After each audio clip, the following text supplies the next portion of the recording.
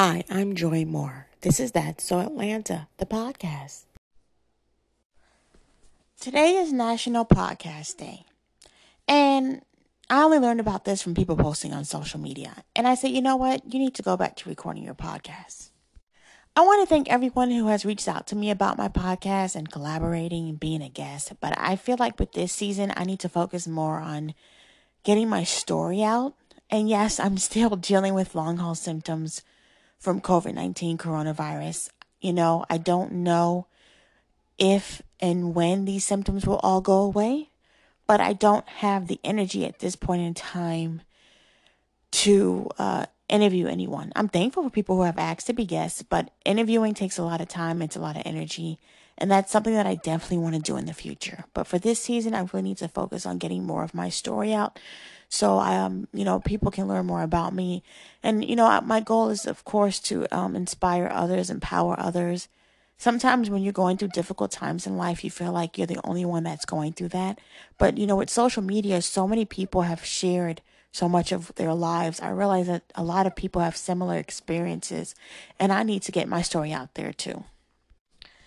Now, I wanted to say that, you know how some people say you are what you attract. I was looking at a TV host on social media a few months ago, and there was a woman that was being interviewed talking about how it was so hard for her to date and she wanted to find a good man. And she just was not meeting men that were honest, that wanted to be monogamous. And the TV host said, you are what you attract. And you know what? I have to be honest. I think now looking back that me being a kind, empathetic, compassionate person, me being caring and authentic, a lot of the people that stayed in my life the longest were the most toxic.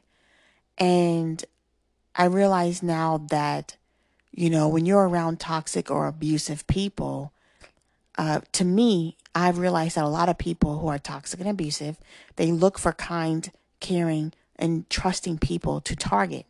They want to take advantage of them. They want to manipulate people. And they're often opportunistic. Most crimes are crimes of opportunity. And so I've had to learn how to, better speak up for myself, better protect myself to the best of my ability. When I talked about intuition, yes, there are times when I look back and I ignore my intuition and I realize now I should have trusted myself more. But then there wasn't always my intuition speaking up at that time.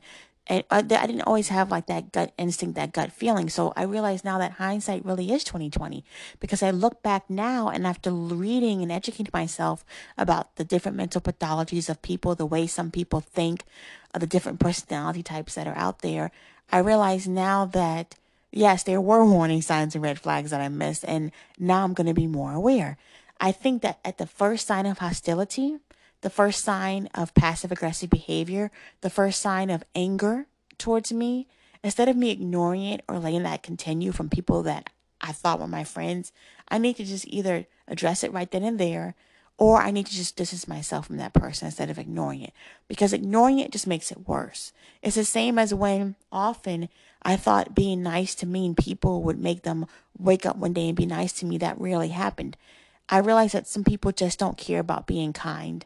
They don't have the ability to be kind, and they really don't know how to be kind. If they are kind, it's usually an act. They're putting on appearances. It's a facade to fool and deceive people, to manipulate people and get what they want. So when someone has a narcissistic or antisocial personality, when they want to inflict harm and pain on others, usually when they're being nice or being kind, it's usually an act or to appear a certain way.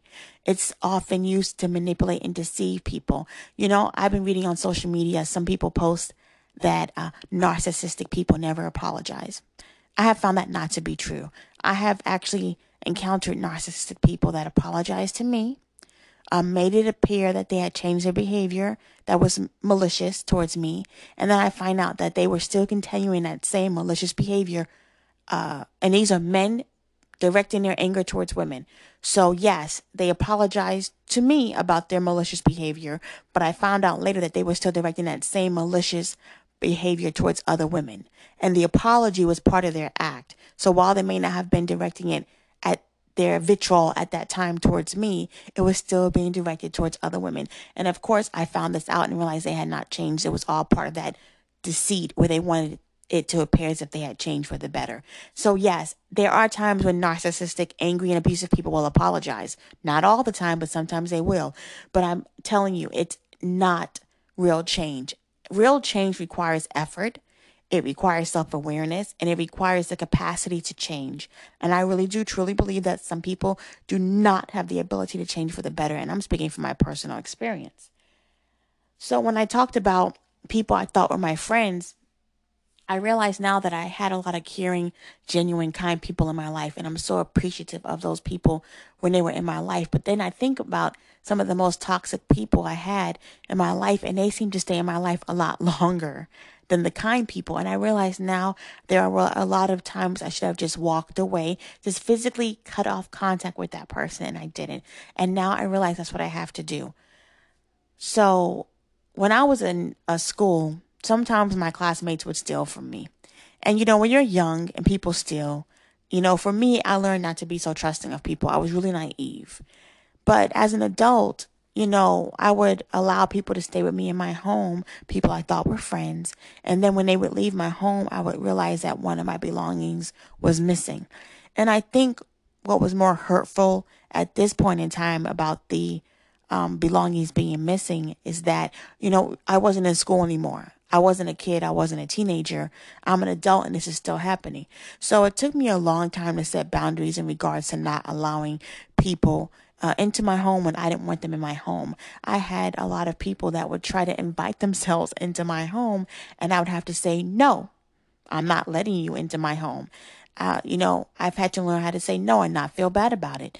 And it was years later that Iyanla Vanzant, she had posted on Twitter, and I was reading her post. It said, be careful who you let into your home. Your home is your sanctuary.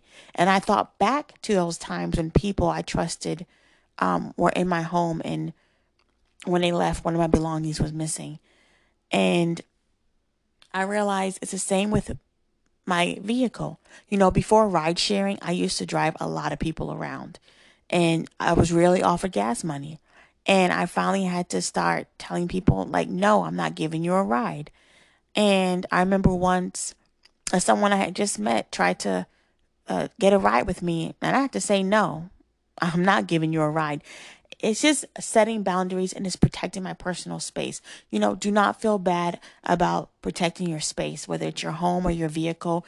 If you have to close the door on someone and say, I'm cutting off contact, then cut off all contact. And I've had to learn, if you're going to cut off contact, do not try to think that person has changed when they're being angry and abusive and negative.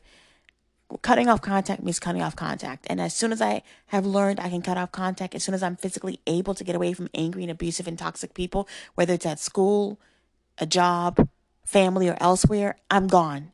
I'm not giving anyone 5 and 10 and 15 and 25 chances to mistreat me. I've had to learn how to keep my distance. I think that now that I'm more self-aware, I'm more willing to speak up for myself.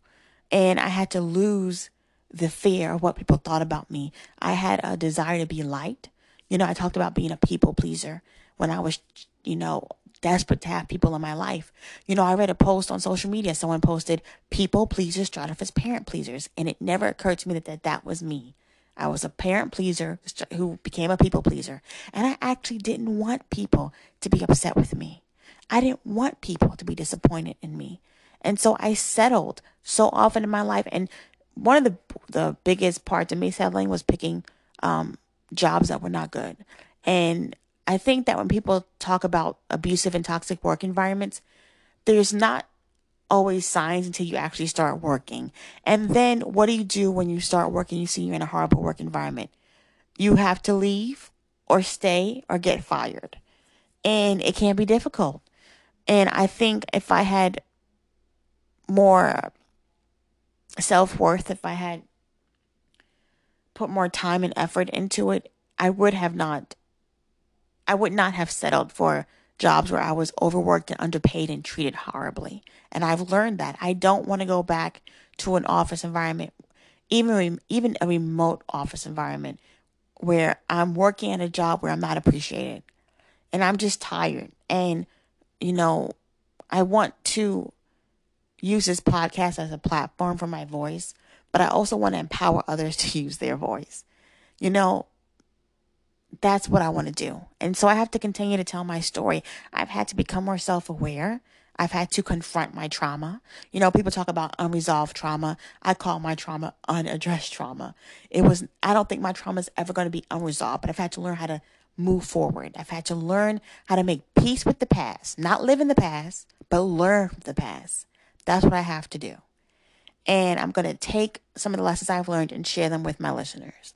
And I want to empower others to use their voice, to speak up for themselves and others. And I feel like, yes, there are times when, like I said before, I realized I could have done more.